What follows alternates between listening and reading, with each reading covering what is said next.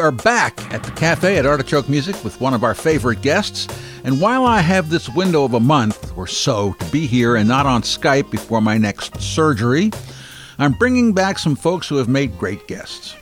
Today it's Lloyd Jones, singer, composer, guitarist, and a guy who was full of great stories from a very long and productive career that's still going strong. I see he has brought a guitar with him, so that's something else to look forward to. So what we've basically got today is a hang, and you're invited. I got a cup of coffee here, so let's say hi to Lloyd Jones.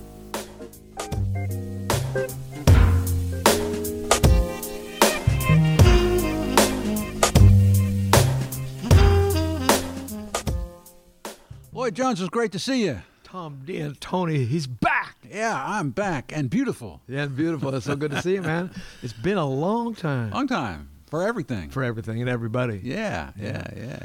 Anyway, so I got this window here between surgeries, as I explained last week. I'm just having some people in here that I want to have in here. Oh, that's so kind, man. Except last week I had somebody in here that I never met before.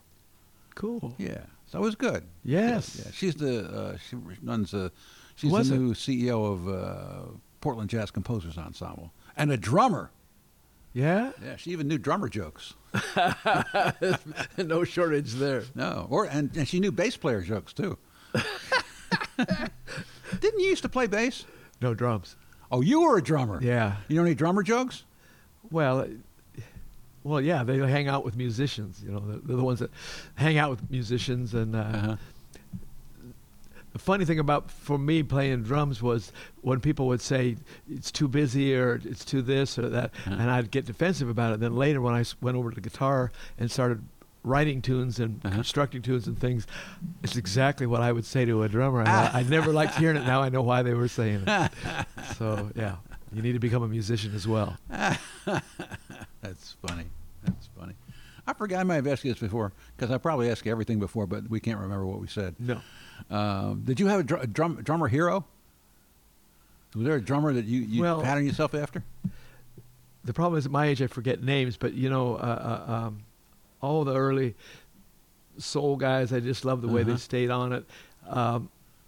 And when funk first came about, I got my older brother played music and taught me drums. He was taking lessons when he was 9 and I was 6, and he'd show me stuff. Wow! So I got it warped early on, and then he took me to see James Brown in 1964. Oh, he had two and drummers. It was before Papa's Got a Brand New Bag in the funk stuff.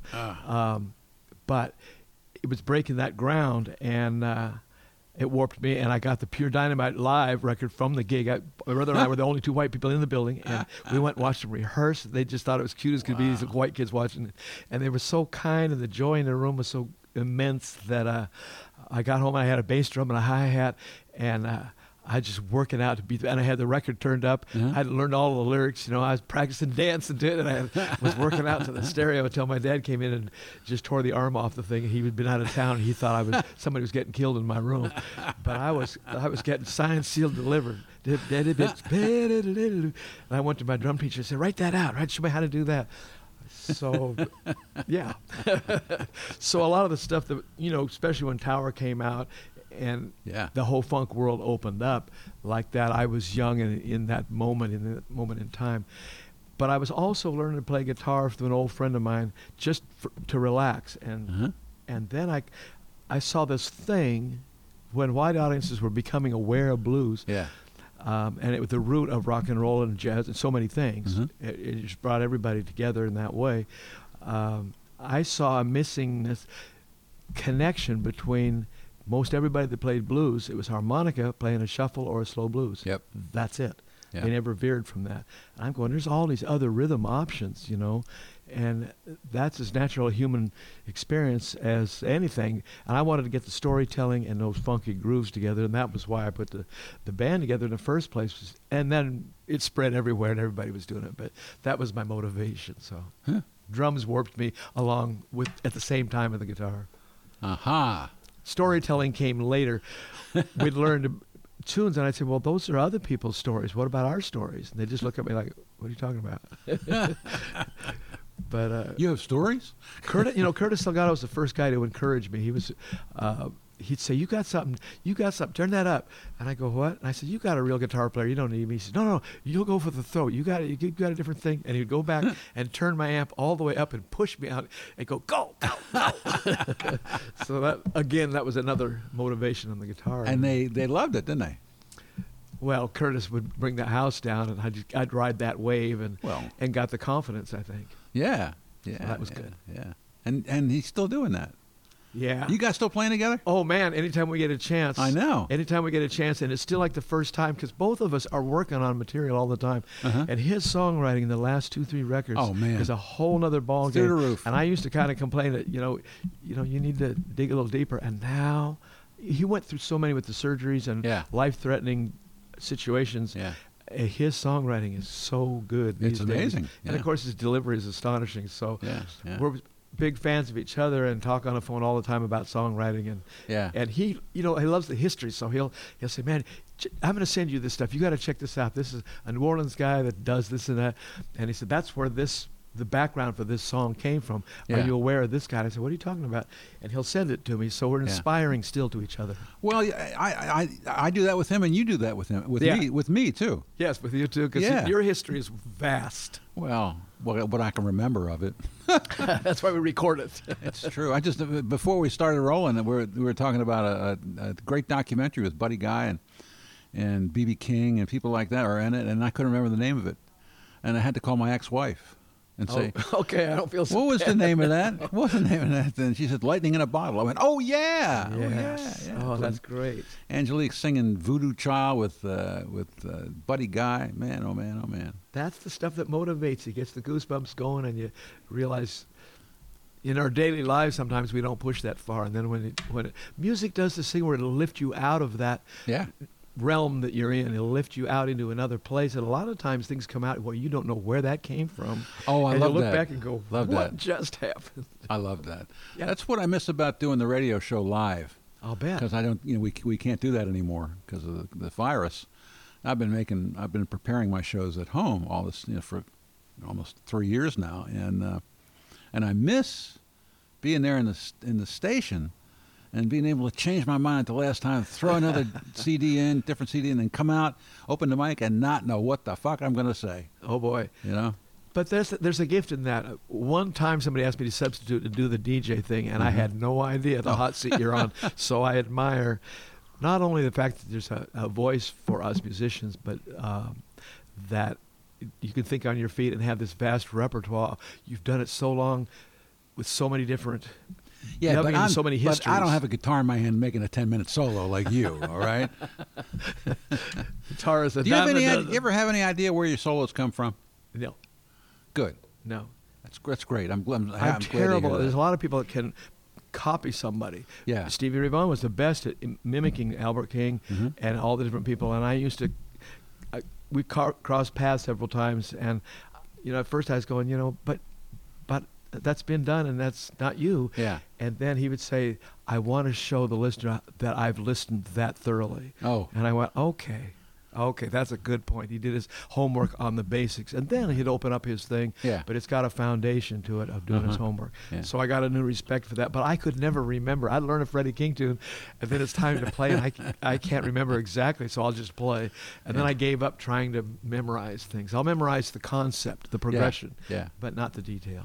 Well, that's good. I guess. Well, that's all right, because we get to hear you. Buddy Guy said on an interview, and I love that he was bold enough to say this, that he had no idea where he was going, and he was playing off of pure fear that he would go into a dead end or, get tangled up, and just hoping he can get to the end and not screw it up, And I said, thank you. That's how we all feel, but you're bold enough to say it. You get out there and hope you can get back. You don't really get lost, though, do you? Well, over the years, you have all these little avenues of, if you see yourself starting to go sideways, I got ways to get back left and right that I can call on to get out of trouble. You develop those fairly quickly. Well, it's hard to believe you get in trouble, but maybe you do. Oh, yeah. Maybe you do. Oh, yeah. Why? Jim Macy used to do things, and I'd just say, what are you thinking? And he'd say, I went as far as I could go, and then the key is I get myself in trouble and see how I'm going to get back. And he would go looking for trouble. I think that's what made him so great. He was fearless in that way. He did it on purpose. And he brought out things you go, what was that? Yeah, but the audience don't know. They don't know. Probably not. So. And even if they did, they would appreciate it. I forget. And now that you've said it, next time people go see Lloyd Jones, watch and see if he gets lost somewhere and finds his way and comes back even stronger. Yeah, I get distracted easily, and that's where I get into trouble. I'll see something or somebody will say something, or I'll have a thought right in the middle of something that's not appropriate for the song, and all of a sudden I lose track of where I was headed. You know how you go in the basement, you can't remember why you went there. So that's the danger these days. But now you're aware of it, and you start just going, well, take it easy, relax, and don't listen to those other voices in your head. You mean like the other people in the band? Just kidding. Somebody said the other night, we had a CD release party, and it went really great. Right. Great turnout, and the vibe was good, and the band were getting to play the new songs, and everything's going good. And I went over to the tenor player's house later the next week, and he lives by me, and I was just going to take him his dough, and I was saying, we stumbled a lot at the beginning, but we really got into our groove later on. And I said, but I don't know why we screwed up the tune we know the best. Why that's the one we screwed up. And he said, it was because you came in with your solo too soon. Oh. I went, what? He said, it's supposed to be a tenor solo, and then you come in. And you went right for it and cut me out of the thing. I went, what? I had no idea I screwed it up. I didn't even know. I went, oh, man, I'm sorry. I really thought you took your solo, and in my mind, you did solo. And I'm so sorry. That's funny. We always got to watch out. That's funny. So you brought your guitar today. Well, I was thinking about this interview, and the last time I saw you, we were in a pandemic, I talked to you, and you were doing, you said, send me, I think it was a half an hour that I would play virtually. And that's what I was doing, Survive. All the gigs were gone, and I used to have a Blue Monday that I would do. So I did Mondays at 4:30 for a half an hour out of my basement. They were awesome. And I would have to come up with another theme all the time. And I remember one of them, it was Paul DeLay's birthday. So I said, let's think about that. And I had talked to Charlie Musselwhite recently. We still stay in touch, and I got some great Musselwhite stories. But one of them, he said, when Paul passed, I called Charlie, because they were good friends, and said, did you know about Paul? And he said, yeah. He says, I can still hear his laugh. Ooh. What a cool thing to say about somebody. Yeah. So we're talking, and he said, and I mentioned that to him, and he said, I got a box. We're moving. He said, we're moving from California out to Clarksdale. And he said, I found this box of old little remember the micro cassettes in your answering machine? Yeah. Of Paul would call him and just go off on rants. And he kept them. And he still has them. He doesn't have any way to play them, but he's got all these cassettes of Paul going off on, it's probably, discussing Little Walter's childhood or something. But they were good buddies, and I missed their passion for this music. And Charlie's still a historian, Sure. I said he should be mayor of the blues, governor of the blues. He said, I don't want to work that hard. But I wrote a tune. I can still hear your laugh. Wow. So you want to go get the guitar? Okay. And there he goes, ladies and gentlemen. Just leaning over. These ideas, and then you don't know how much stays in your head. It's all right. It's about... Hey, if you get lost, you'll make it up. Yeah. Well, Paul did everything at 200%. Well, yeah. So his laugh was 200%. Everything was. Lunch was 200%. Let's see.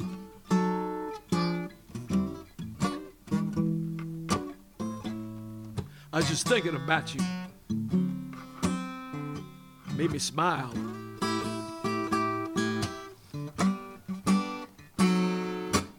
I hope somebody think about me like that sometime.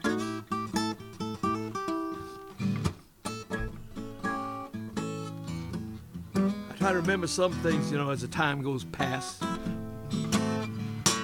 But I can still hear your laugh. I like that coffee in the morning, maybe a little bourbon late at night.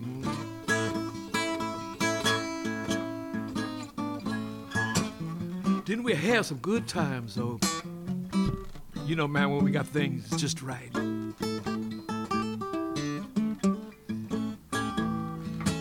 We were young back then, living that life fast, but I can still hear that laugh. Oh, yeah. Seemed like forever. The last time I saw you,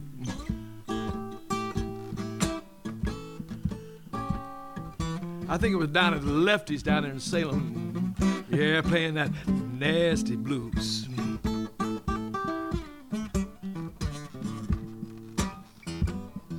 He said life is hard, but it just don't last. Yeah, I still remember your laugh.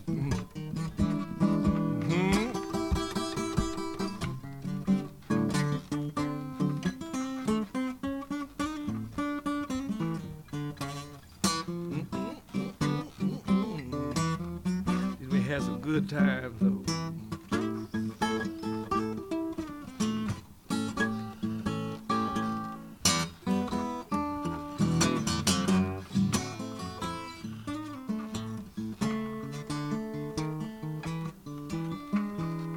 Just thinking about you made me smile.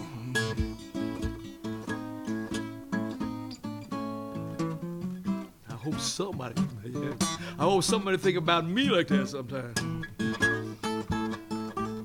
That's how Charlie would say it. I remember some things as these years go past, but you know, I can still remember your laugh. It's a good thing. That's a real good thing. That is a real good thing. That's what we do. Yeah, yeah. You know, we gotta keep these people's names in front of the public. Keep them alive. Music. I always play Paul on my radio show. Good. You know, yeah. He brought so much to the table, and he worked hard for it. Yeah, yeah. Suffered for it too. Yeah. Yeah. If anybody had the blues, it was Paul DeLay. He had to work it out his way, but it was so powerful.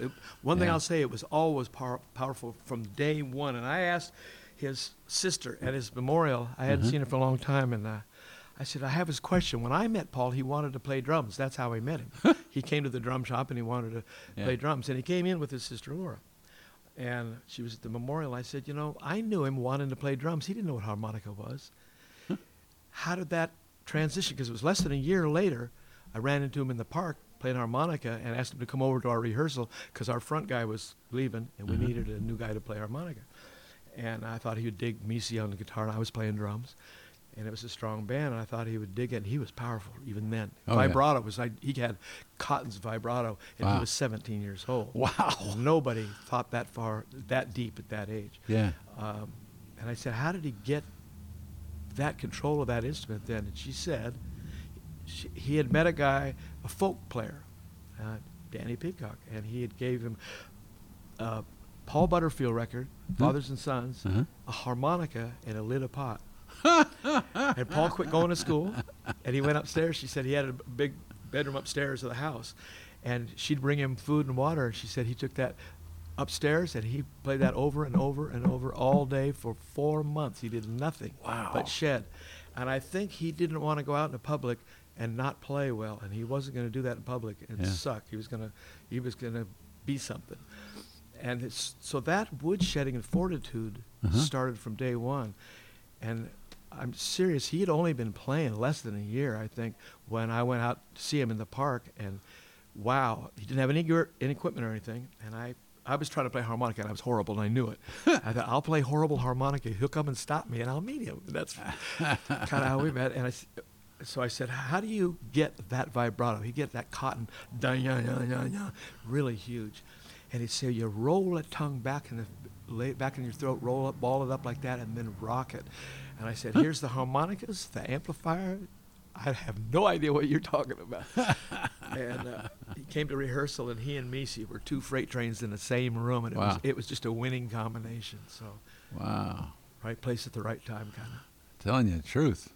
Yeah, well, I don't have a history of us growing up with this music like I do with Paul, because we were all learning at that young age at that same time, and dedicated to it for a lifetime, and we knew then we weren't going to be intimidated by real life. we had the disease badly and supported each other in it. And you can tell, but Curtis the same way. You can kind of pick up. Curtis and Paul and I were all friends. Sure. And there's a funny story that Kurt was afraid of Paul for a while because we were opening for John. Somebody.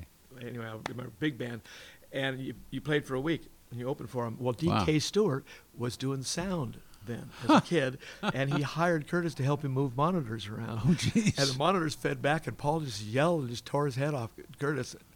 And so Curtis was always afraid of getting in trouble. Paul would yell at him when they got to be adults and grown up, and they eventually became great friends. It was cool.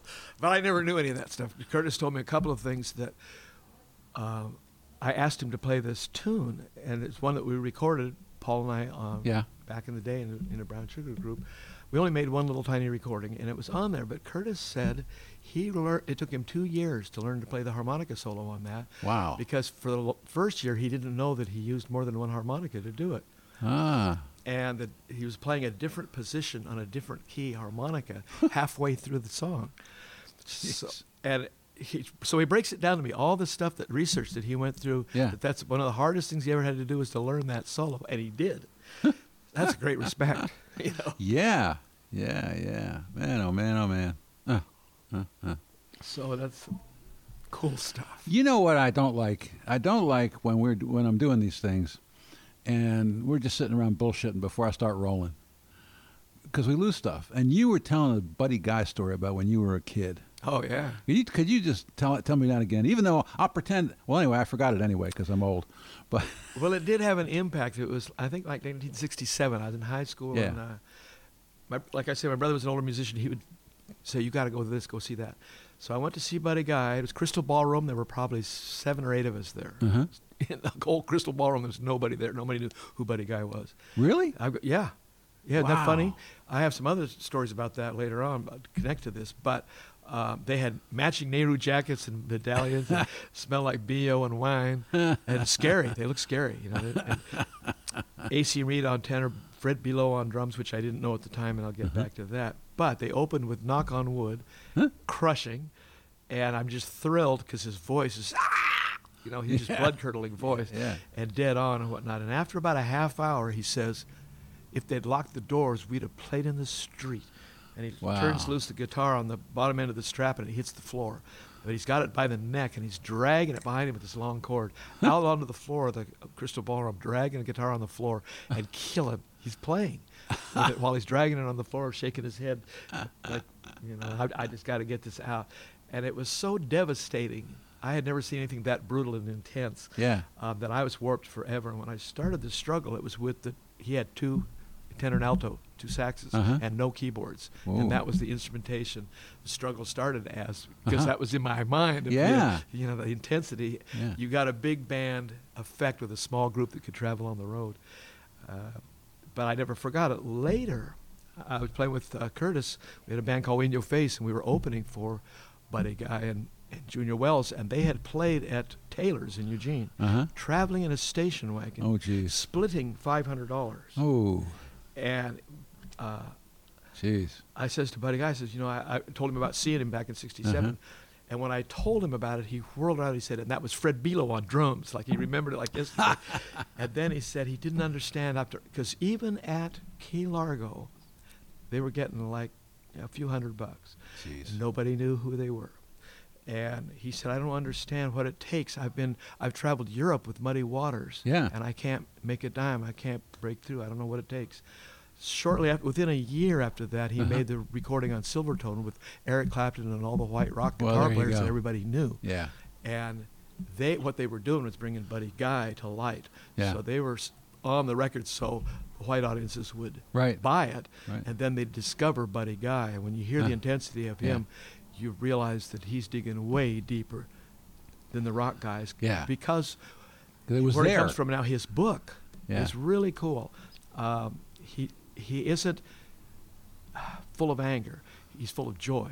He talks about his sisters teaching him to cook, and how he got it. His cousin helped him get into Chicago, and how Muddy Waters came to see him, and the club owner says, "You got to go see the mud." And he goes, "No, I'm all dressed up. I don't want to get in the mud." He said, "No, go out front, see the mud."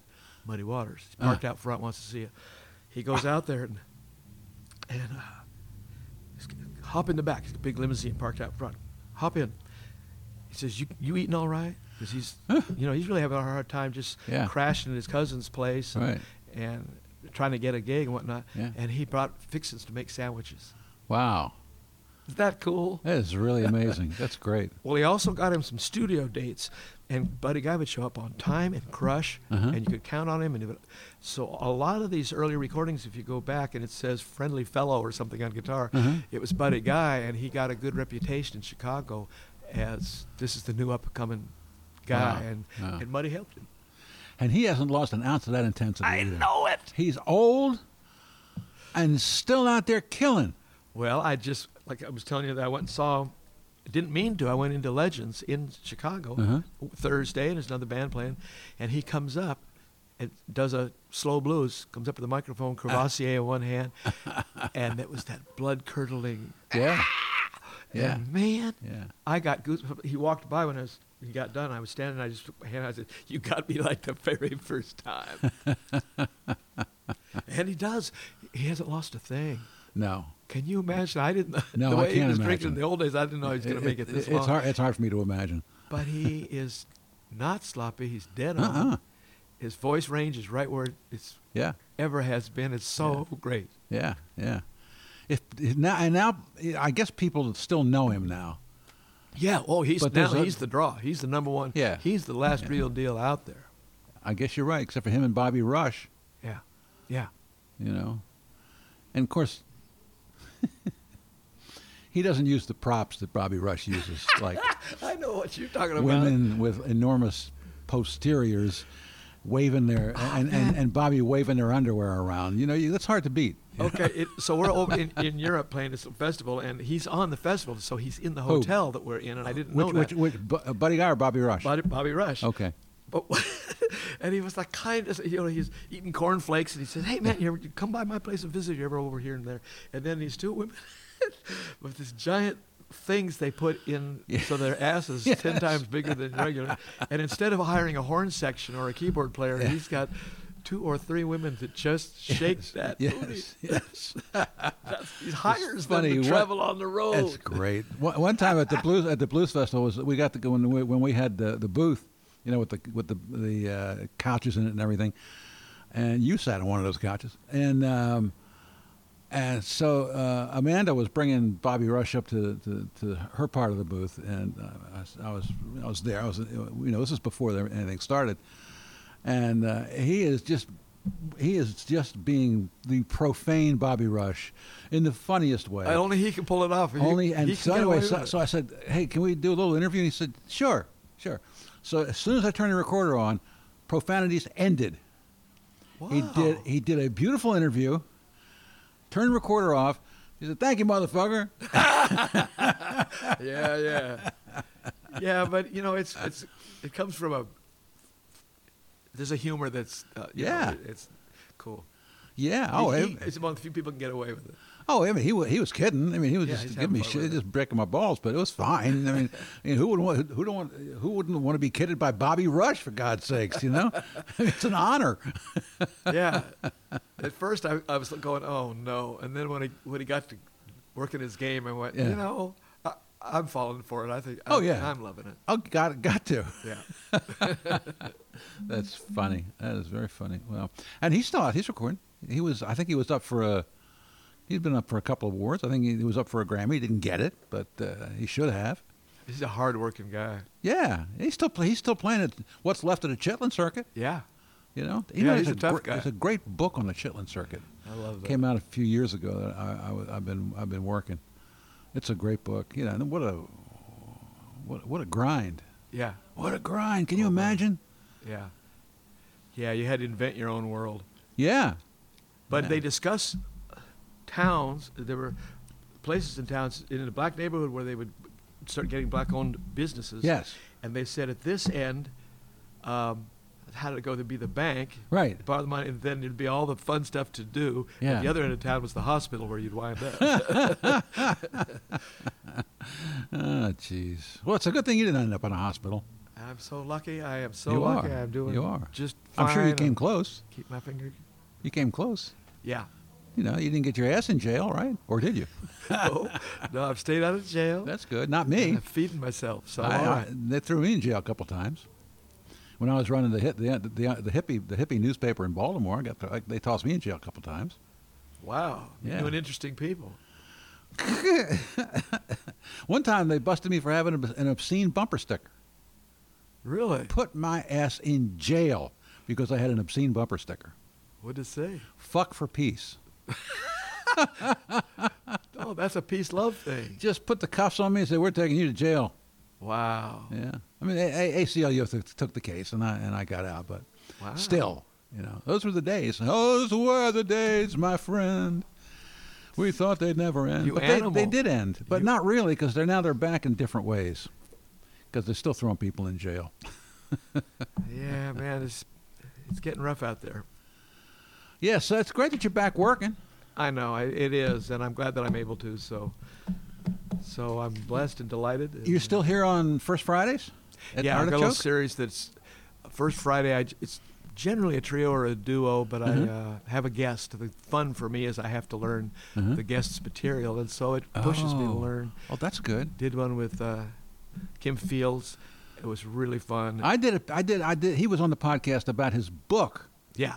Oh, good. Yeah. Good. Yeah. That was terrific. Yeah, he's a great cat, and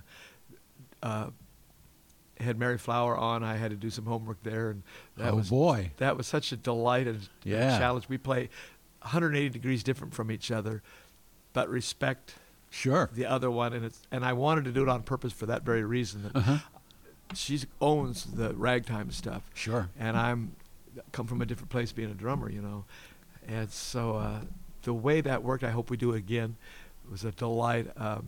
Mark Shark I've had on a couple of times, brought Louis Payne on the organ. That's nice. And he's written these instrumentals like Booker T instrumental, and I would have to learn all that stuff. And so I was purposely putting myself on the hot seat. That's good. And it's different than what I do with my band, and it's different than my solo thing. So it's First Fridays is a unique little thing in a nice listening room like this. Yeah, you still going to do it during the Blues Festival? I think so. Yeah, I think so. Okay. Yeah. So you got? Are you on this? There's a benefit for Artichoke coming called How Stumptime Got the Blues. That's a movie. Yeah. And they're having a fundraiser for Artichoke at Mission Theater. Are you involved in that? Are you playing in that? I volunteered to do that. I like it here at Artichoke, and they've been supporting the music and the creativity here, all kinds of music and creativity. Yep. So vice versa, I'll do the same in return. That's good. You going to do solo, or are you going to have your band? Do you know? I just play by myself. Okay. Well, that's all right. Yeah. Yeah. Easy. It's easy. There's no rules. And when I do the solo thing, it's like I'm not working. It's what I do at home. I kind of giggle when I come home and go, it's like I didn't work. I just did what I'd do if I wasn't working. So I enjoy it. How much a day do you think you practice? You play every day? Oh, yeah. Yeah.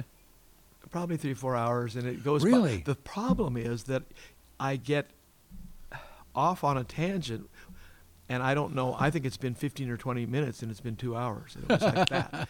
Or I'm working on some stuff right now that this fella. You remember the old Bobby Womack tune?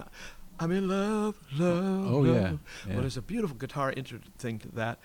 And a friend of mine sat in one time and he played this beautiful intro to the thing. I said, show me that. And he passed away. Ooh. I mentioned this because when I went to see Delbert last time, his guitar player did the sound check for him here in Portland.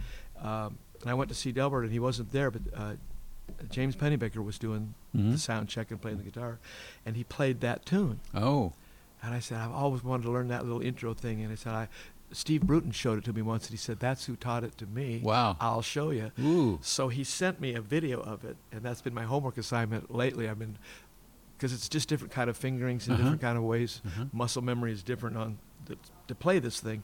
So I'm drilling over and over and get my hands to play chords it's not used to. I'm working on an interesting version of Somewhere Over the Rainbow. Of all things, somebody that really I think is stunning and I can watch forever, Eva Cassidy, tenor player of all things, said, you should listen to Eva. Have you ever heard Eva Cassidy do it? And I went, I don't know what you're talking about. Went on and looked at Eva Cassidy. She does all these popular tunes by herself, but her patience, her voice, she leaves all this elbow room around it. Wow. And it just stops you in your tracks. She'll bring you to tears to hear her do. She'll do Imagine. She'll do Take Me to the River. She'll do all these different tunes. And she passed away in her 20s. Wow. So you can't go see her, but there's some good video stuff of her, and that was the inspiration to try to come up with an arrangement of Somewhere Over the Rainbow of my own. That makes sense. And it'll be in that Lloyd area that I can't describe. Tom Waits used to do that. Really? Tom Waits. You ever heard Tom Waits' version of Someday Somewhere from West Side Story? No. There's a place for us. Except when he sings, he goes, "There's a place for us." And you know who else used to do that stuff? Was Dave Van Ronk. Really? You know Dave Van Ronk did a version of Teddy Bear's Picnic? No, but if you go down to the woods today. That makes sense, though. That's good. Oh, man. You know, he came to Portland one time. I hadn't been here very long, and I was doing a radio show on Saturday mornings and on a commercial station. And he was actually playing at Artichoke back then when it was on Hawthorne. Kate and Steve brought him over to the radio station. But all he was really interested in talking about was the Pope had released a record that he had made when he was in his 20s. The Pope. Now, is the Pope singing or playing an instrument? Both. What's he playing? I don't know, but anyway, Dave was obsessed by it. Dave Van Ronk was obsessed by the Pope playing music for some reason. The funky Pope. I want to hear. Every time I try to get him on another subject, he wanted to come back to talking about the Pope. Well, they'll probably have a lot of listeners. Yeah. Did you ever see Dave Van Ronk? No. I did, because I was on the East Coast, and he was, of course, the mayor of McDougal Street back then. Wow. And he ruled. I mean, he was the guy when Dylan came to New York, and wanted to play in a couple of clubs. He had to go through Dave Van Ronk. What a time and place to be. That's why your show's so good. Yeah. It's boy, oh boy. All right, so this is going to be a cool show. You're going to be Sunday, June 26th. Yeah. At the Mission, which is nice. I haven't been in the Mission for a long time. Yeah. They used to have some nice music there. I forget the name of the guy. He left town, but anyway, they had, and I put together a memorial for John Callahan at the Mission Theater. Remember John, the cartoonist? Yeah. Absolutely. Yeah. The guy in the wheelchair? Yes. Do you remember he did an album with Terry Robb? No. Terry did. I don't think Terry might have played on it, but it was very strange, as you might expect. I would hope, yeah. So what are you writing? What are you writing about these days? How has the Troubles affected it? Because I know that there was a time when you did a song about what was going on, didn't you? Yeah. Yeah. You sang it right on this podcast. Yeah. I wrote a lot then because I was really, some mornings I was really upset. I'd watch the news and just horrified at the hate and the racism and it just blatant and no apology for it, and it was hurtful. Yeah. But I would see people coming out of the woodwork just to help people that needed food, and it wasn't a law or they just wanted to help their friends and neighbors eat. Yeah. And you'd say, these people don't get on the news enough because the ones that are getting the attention are not representative, I think, of the majority of the people that do want to help each other get through, solve problems. So I wrote some about we need to do more in that way. The Rodney King experience from way back was coming to light again with George Floyd, and I wrote one about that in particular with George Floyd's name in it and so on, about the brutality of our species for that matter. Every day, with Trump and all the things that were just hate motivated, anger motivated, was not healthy for our community. So it sponsored me to to write about it. But when I sang, on my Little Blue Mondays, I sang about it. I had a couple people not like that I was, I guess, political. But to me, it wasn't politics. It was hurtful human nature. Right. We can do better than that. Yeah. And we need to encourage doing better than that. Yes. And I don't think name-calling helps. So I try to reflect that there is goodness and we can go toward that more. No, I agree. We shouldn't be calling names except for those rotten motherfuckers who love Trump. But it's the behavior, the hurtful behavior. It's not this person that was or a that joke, person. by the way. There's probably a good person at heart underneath, but the behavior is hurtful. Yeah. And we should identify that. Yeah. And not encourage. So has that eased up? And are you still writing about it that? Has or what, kind of eased what up. are you writing about? Well, now things have really cooled out, and I kind of got everything out on the recording, the one we got to go down and make in Tennessee. Yeah, well, Tennessee we're going to link to that to the podcast episode where you tell that whole story. The magical event and everything about it. It was able to come about because of the kindness of so many people, and I wanted to thank them. The funding for it was people volunteered. Sure. The guy who invited me to do it, his work, the people that played on it, all these things just snowballed in a way that it took me on a journey of joy that it renewed my faith in humans. That's what it did. Yeah, yeah. And I think it shows. I think it's in the music. You feel it. Because one of the things he said was, don't overthink this. When you come out here, I don't want you to rehearse these tunes and this is how it's going to go. Nice. Just come out here and do that thing you do. Great. And count to 4. What and luck. Just do that Not thing luck. you I mean, do. you've earned it, and but it made still. me stop worrying about making mistakes or getting it perfect. Yeah. Just do that thing you do. What? So I did, and he said, an engineer would say, encouraging things, he says, your vocals are in the moment, and they're all first takes. I don't have to go back and I didn't do it. I just did the next one, then we did the next one. And he'd say, now when you go back and put a solo on something, he said, I'll record it 3 times, and it'll all be in there. So just go crazy, do whatever you want. Wow. Don't worry about it. Well, you have earned that privilege, Lloyd. Well, and the company I was in was supportive of those things in a way that was embracing it. Wasn't like threatening, you screwed up, now we got to do it over. Right. There wasn't any of that.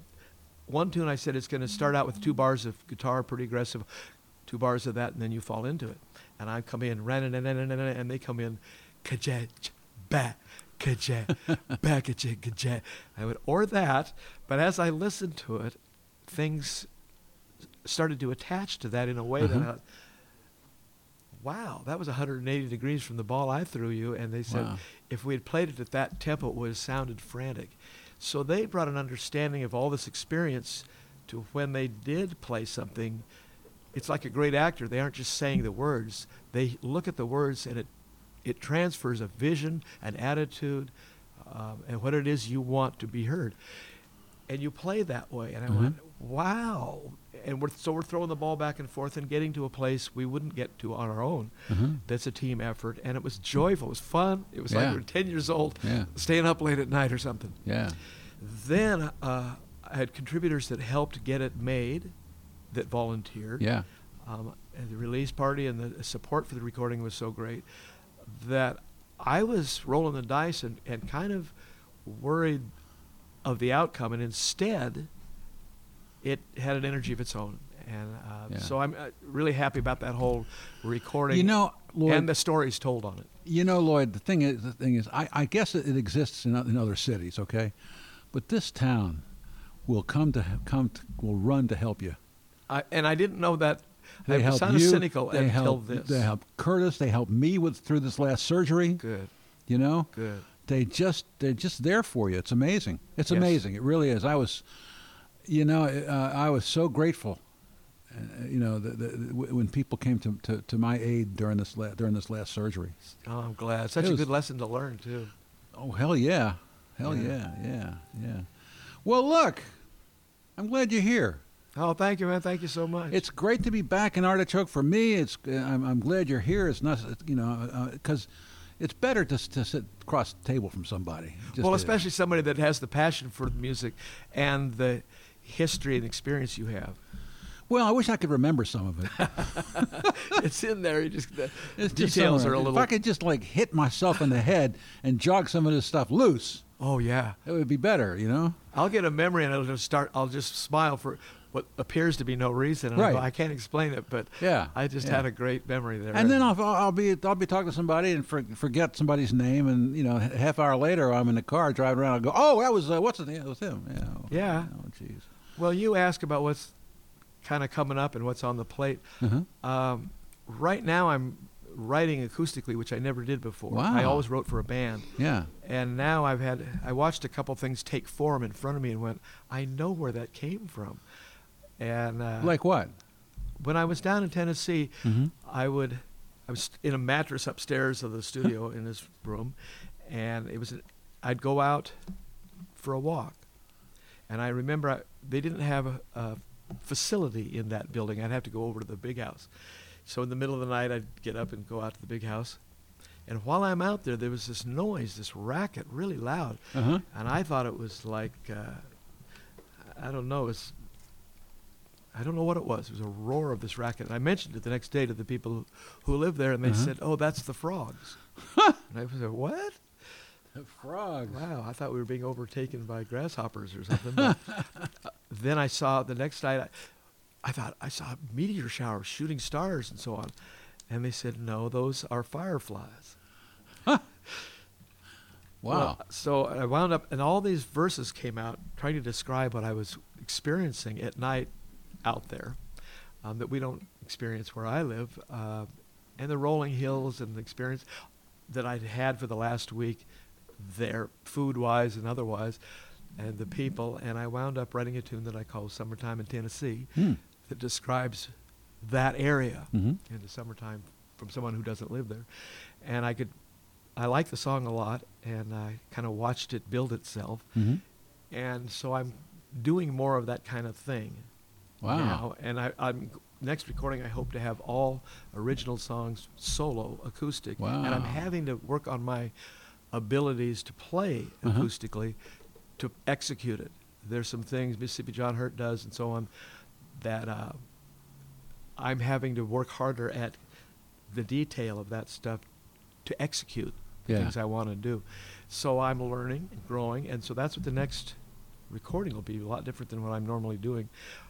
But before that, I discovered a recording Janice Scroggins and Carlton Jackson and I did at Mississippi Studios. Oh, my God. And they're both gone, and they were both mentors to me. Yeah. And it's really good, and I want to remember it, so I want to make that a disc. Yeah. I hope I'm really having a good, busy summer, and then when winter comes, I'm going to work on producing that recording of Janice and Carlton and I. Wow. Where was it recorded? Mississippi Studios. Oh. And it was a live gig. Live. Oh, my God. I'm playing acoustic guitar, Carlton on drums, and Janice, again, one of those players that if you've ever played with her, you'll never forget it, because she would embrace you, set you up, and take you to a place that you go, how did you do that? Yeah. And it's captured. And I was kind of stunned and went, I have to remember that moment in time because they're gone and it can't happen again. And in my life, it was an important time. So I'm going to put that out too. Are you finished any of those songs? Are you ready to sing any of those solo songs in public? I'm working at it. Like now? I can try. I don't know. You could take us out with that tune. Okay, let's see if I can remember it well enough to. Well, we all understand that this is a work in progress. Yeah. Okay, we understand that, and it'll get worked out. And I appreciate you.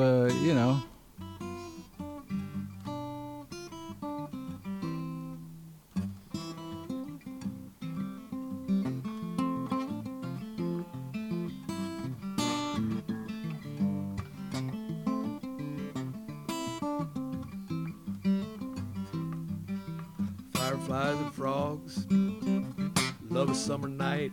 You hear them call, you can watch them sparkle bright. Looking for a mate, looking for love, looking for the one they've been dreaming of. Come along with me. Let me show you what I see.